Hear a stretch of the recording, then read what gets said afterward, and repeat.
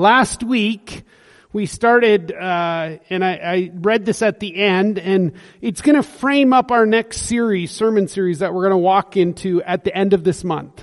That we're going to call it Believe For It. It's going to be a prayer series.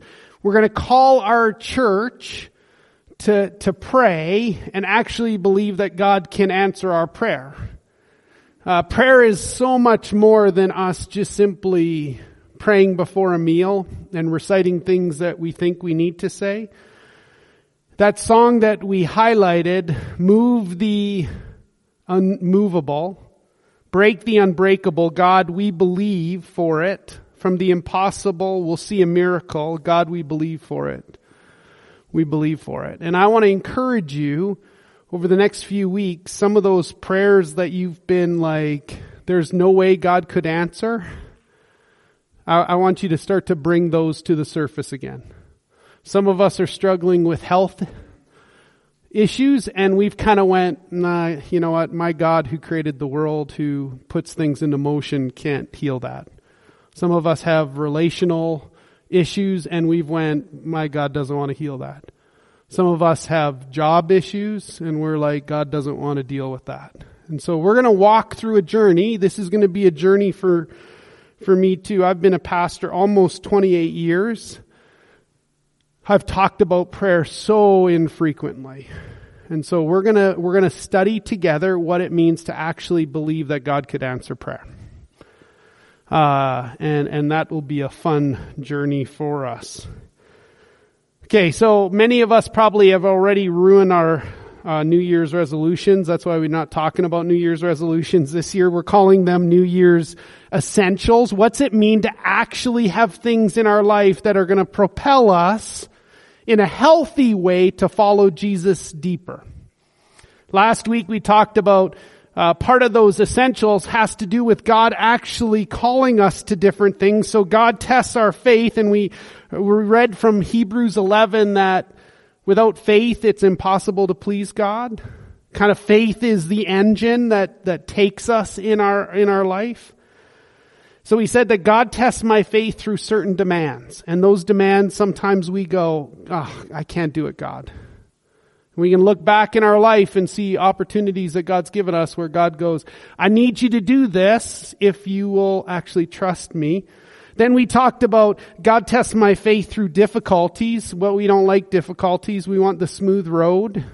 We want the weather to be about, plus 5 to 15 would be great the whole year. We also understood that God tests our faith through delays. It's not just a quick process. We want it now, and God sometimes goes, no, I want you to fall deeper in love with me as we're delayed. And then that last one we talked about, God wants our money. Not because he's poor. He's not poor. But money dictates a lot for us. Today we're going to talk about how do we actually find hope to cope.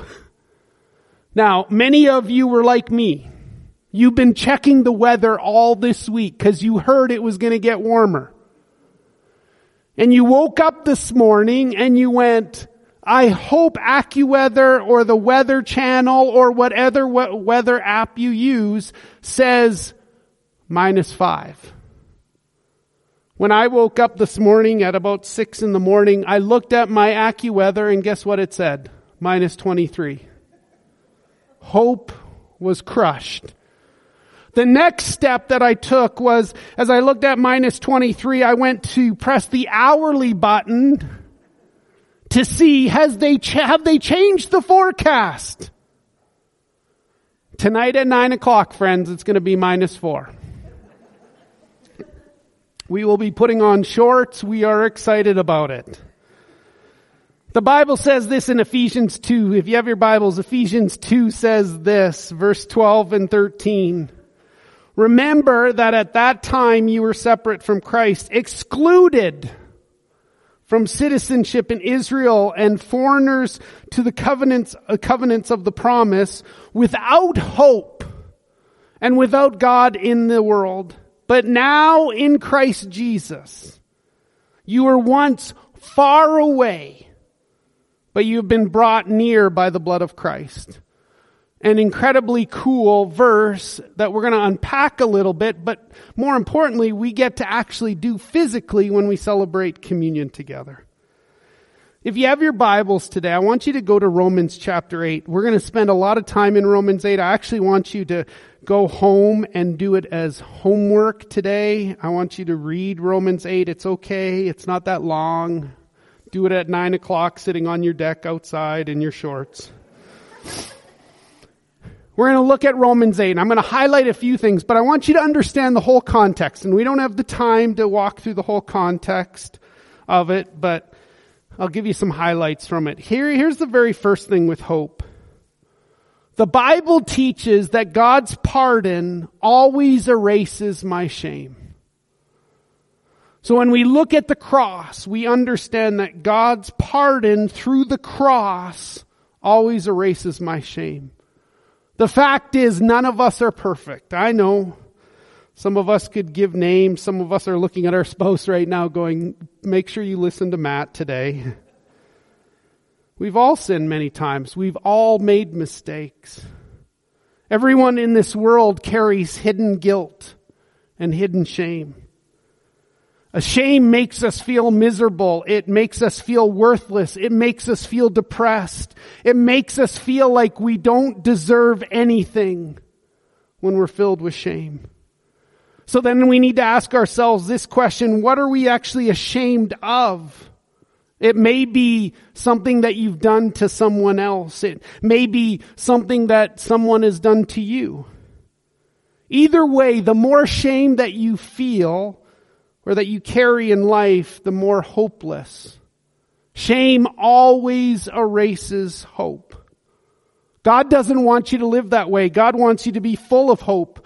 Romans chapter 8, look there at verse 1, it says there, therefore, anytime there's therefore there, it's there for a reason. Therefore, there is now no condemnation, no shame for those in Christ Jesus. There's no shame, there's no guilt, there's no penalty. It's already been paid for in Christ. There's no condemnation. The word in the Greek is the strongest negative in the Greek language. It means never, never, never. It means not on your life. It means not in a million years. God does not condemn you, whatever you do wrong, if you've opened up your life to Christ. Notice that it says this at the end of that verse: for those who are in Christ. When you get to heaven, God's not going to say to you, do you remember that divorce you went through? Do you remember that sin you committed? Do you remember the premarital sex you had? Remember those drugs that you took? Remember the time you cheated on your income tax? Friends, Christ has already forgiven that. There's no condemnation. It's been wiped out. He erases your shame. Is that a reason for us to have hope? That's the gift of God. That's what salvation is all about. It's already erased. Hebrews 7, verse 18 and 19, it'll be on the screen behind me, says this: the former regulation is set aside. The former set of rules is set aside because they're weak and useless. Look at what Paul put in brackets: for the law made nothing perfect. Following a good set of rules does not make anything perfect. There's a better hope that is introduced by which we draw near to God. That better hope is Jesus. When you put your faith in Christ, when you trust Him, that when you sin as a Christ follower, God doesn't get mad at you because you're already acceptable. That when you blow it, God doesn't reject you and say, I'm dumping you, you're no longer a believer. When you blow it, when you're inconsistent, He doesn't hold a grudge.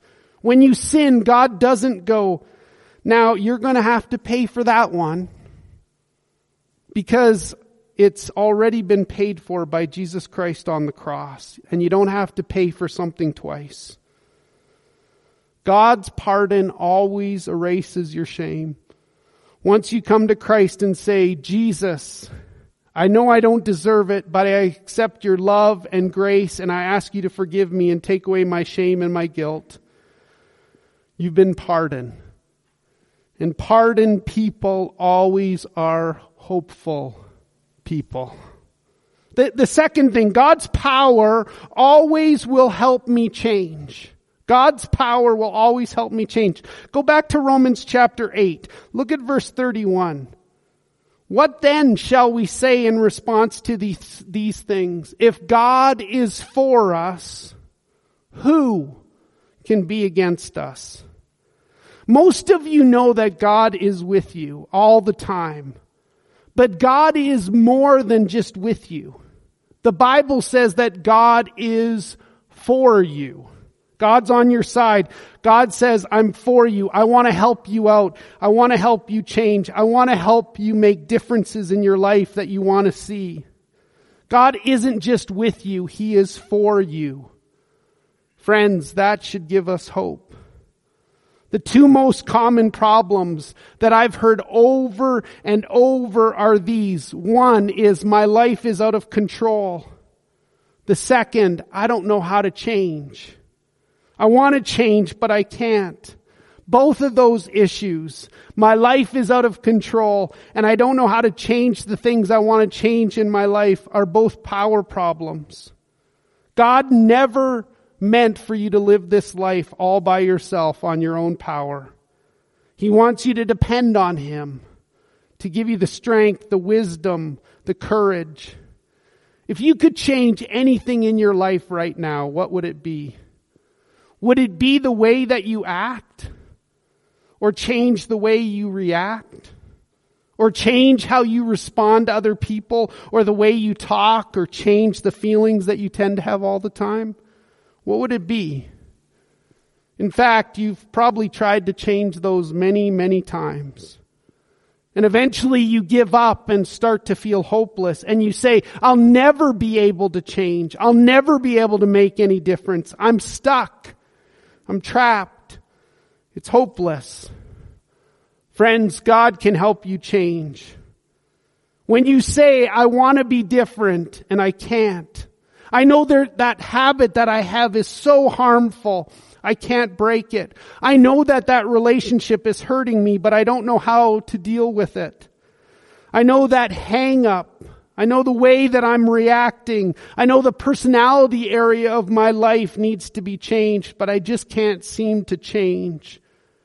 God says, not only will I erase your shame, I'll help you change. Listen to this verse in Ephesians chapter 3, verse 20. Now to Him who is able to do immeasurably more.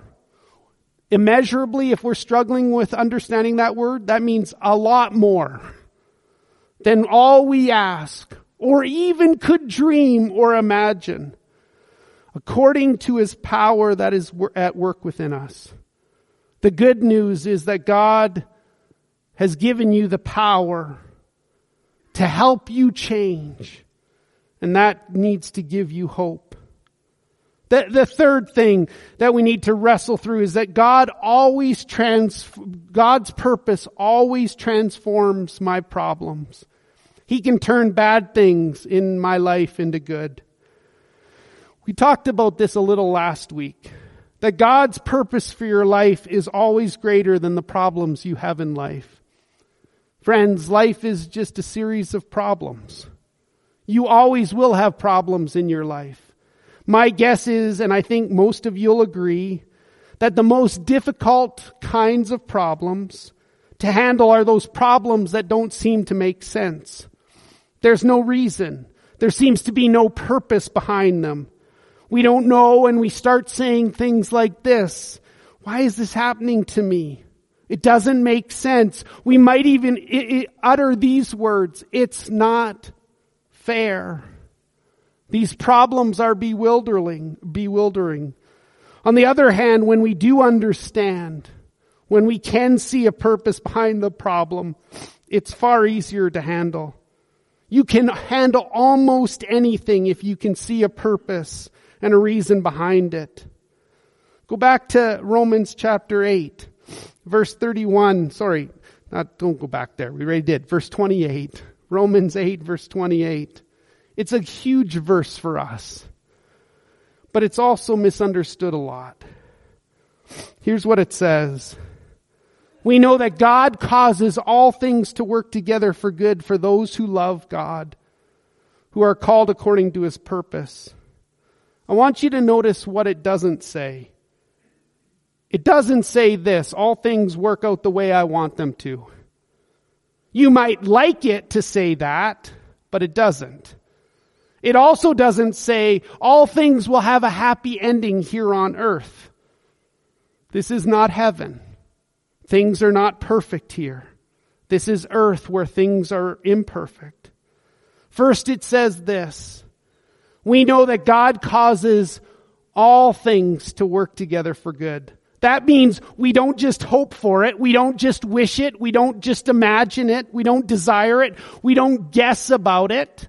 We have absolute confidence. We are certain. We know for a fact that God will work all things together for good in our lives if we give it to him. Notice that it says this. We know that God causes. There's a great, grand designer behind your life. Your life is not a result of fate. The circumstances in your life are not just by random choice. There's no such thing as bad luck or even luck itself. The Bible says that God is in charge. It does not say that God causes everything. It says that God causes everything to work together for good. Even when we make mistakes, God wraps them into his plan. We know that God causes all things to work together for good. Well, Matt, what are those things? Does that include illness? Does that include unemployment? Does that include a miscarriage?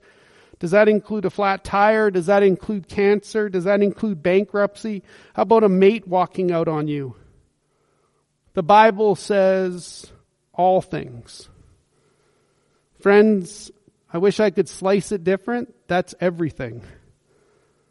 Those things that aren't good, that I just mentioned, but the Bible says we know that God causes all things to work together for good. It doesn't say that all things are good. It says that they work together for good. Friends, go with me to my kitchen for a second.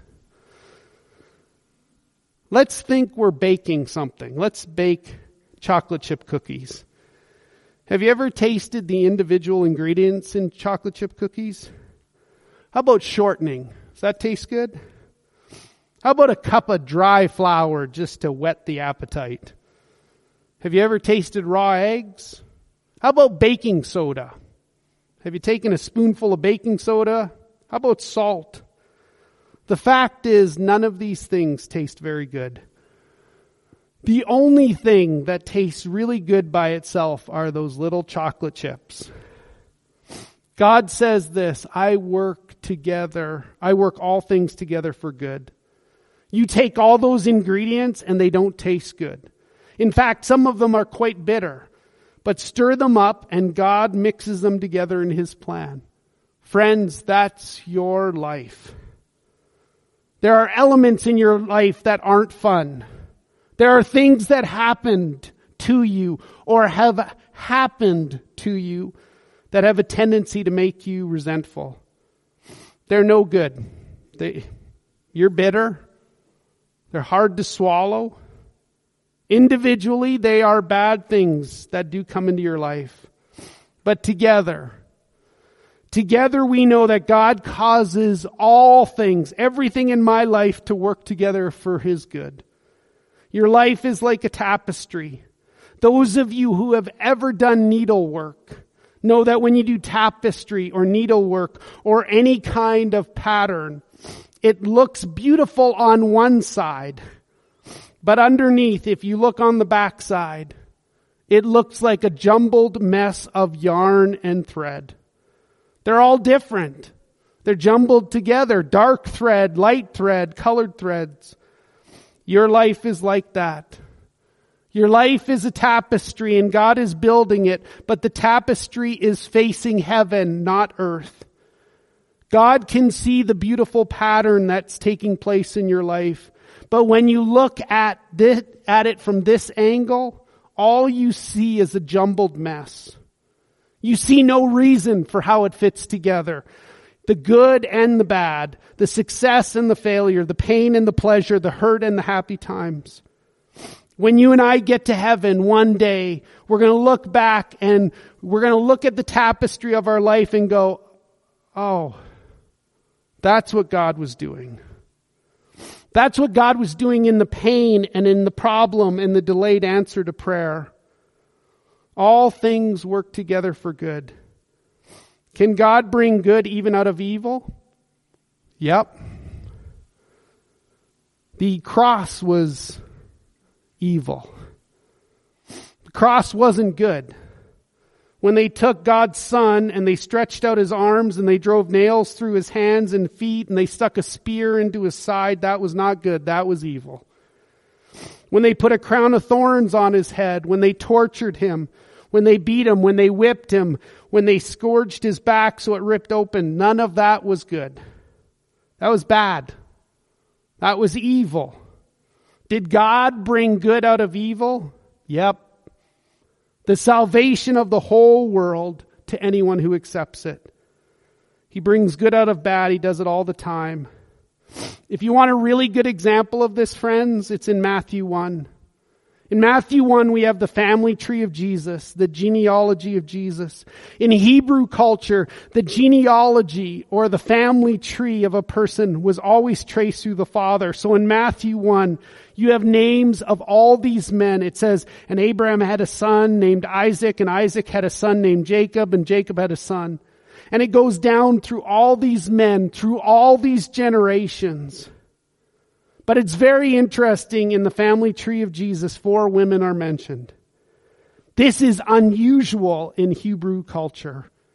4 women are mentioned as having been responsible for helping bring the Messiah into the world. And every one of these women have a painful story to tell. The first woman in the family tree of Jesus is named Tamar. Tamar was married to 2 different husbands. They were both jerks. They both died. She married one. He was a jerk and he died. She married another and he was a jerk and he died. Then she was seduced by her father-in-law and had a baby by her father-in-law. That baby was in the line of Jesus. Did God bring good out of bad? Yep. The second woman mentioned in the line of Jesus was Rahab. Rahab was a prostitute, but she's there and God used her. The third woman mentioned in Jesus' family tree is named Ruth. Ruth wasn't even Jewish. She was a Moabite woman who married a Jew illegally. Yep, she's in the family tree of Jesus. The fourth woman mentioned was a woman named Bathsheba. You may remember what she did. She was the one who committed adultery with King David, and David had her husband killed when she got pregnant with his child. Murder and adultery involved in that one. You see what I'm saying? God is so great that He weaves even our mistakes and our hurts into His plan. He doesn't cause bad, but He brings about good out of the bad. And He weaves in the mistakes and the hurts. Friends, this sounds great, but there's one qualifier to this great truth. Notice it says, we know God causes all things to work together for good for those who love God. This is the promise only for us as believers. It doesn't apply to everyone in this world. It only applies to those who have trusted Jesus with their life. So if you're not a believer, all things aren't working together for good in your life. They're working together for bad. That's why you have so many problems.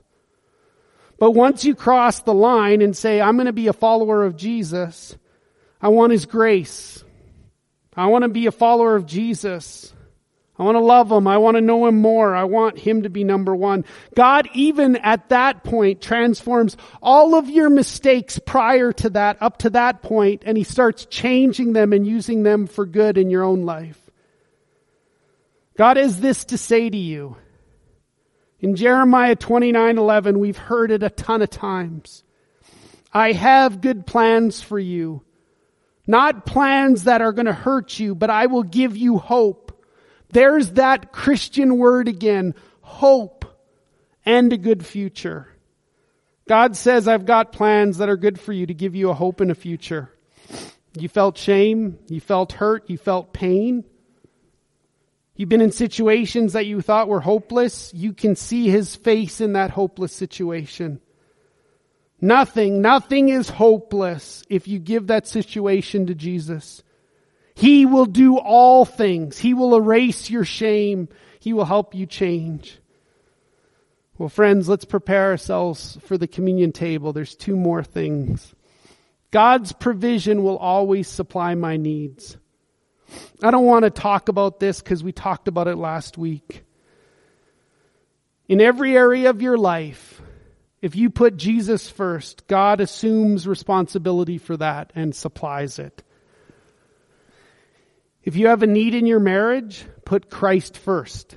If you have a need in your finances, put Christ first. If you put him first in every area of your life, he has promised to supply your needs. Romans 8, verse 32 says this, he who did not spare his own son, but gave Jesus up for us all, how will he not also, along with him, graciously give us all things?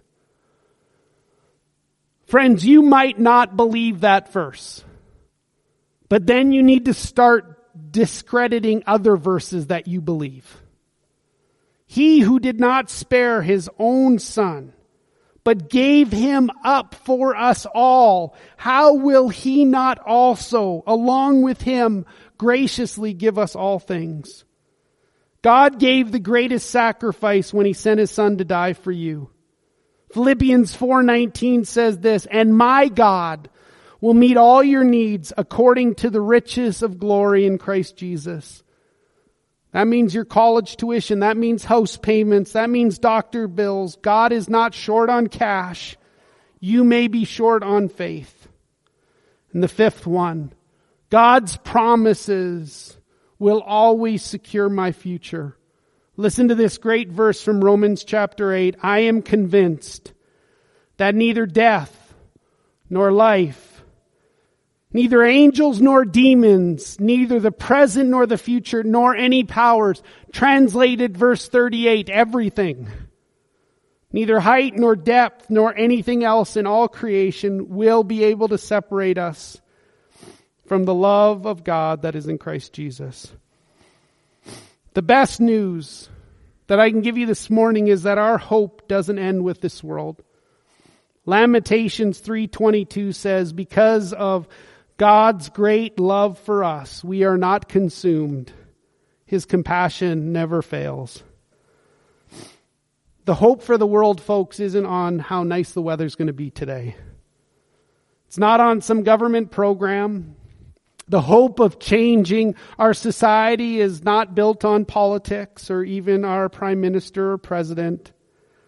The hope of the world is on Jesus.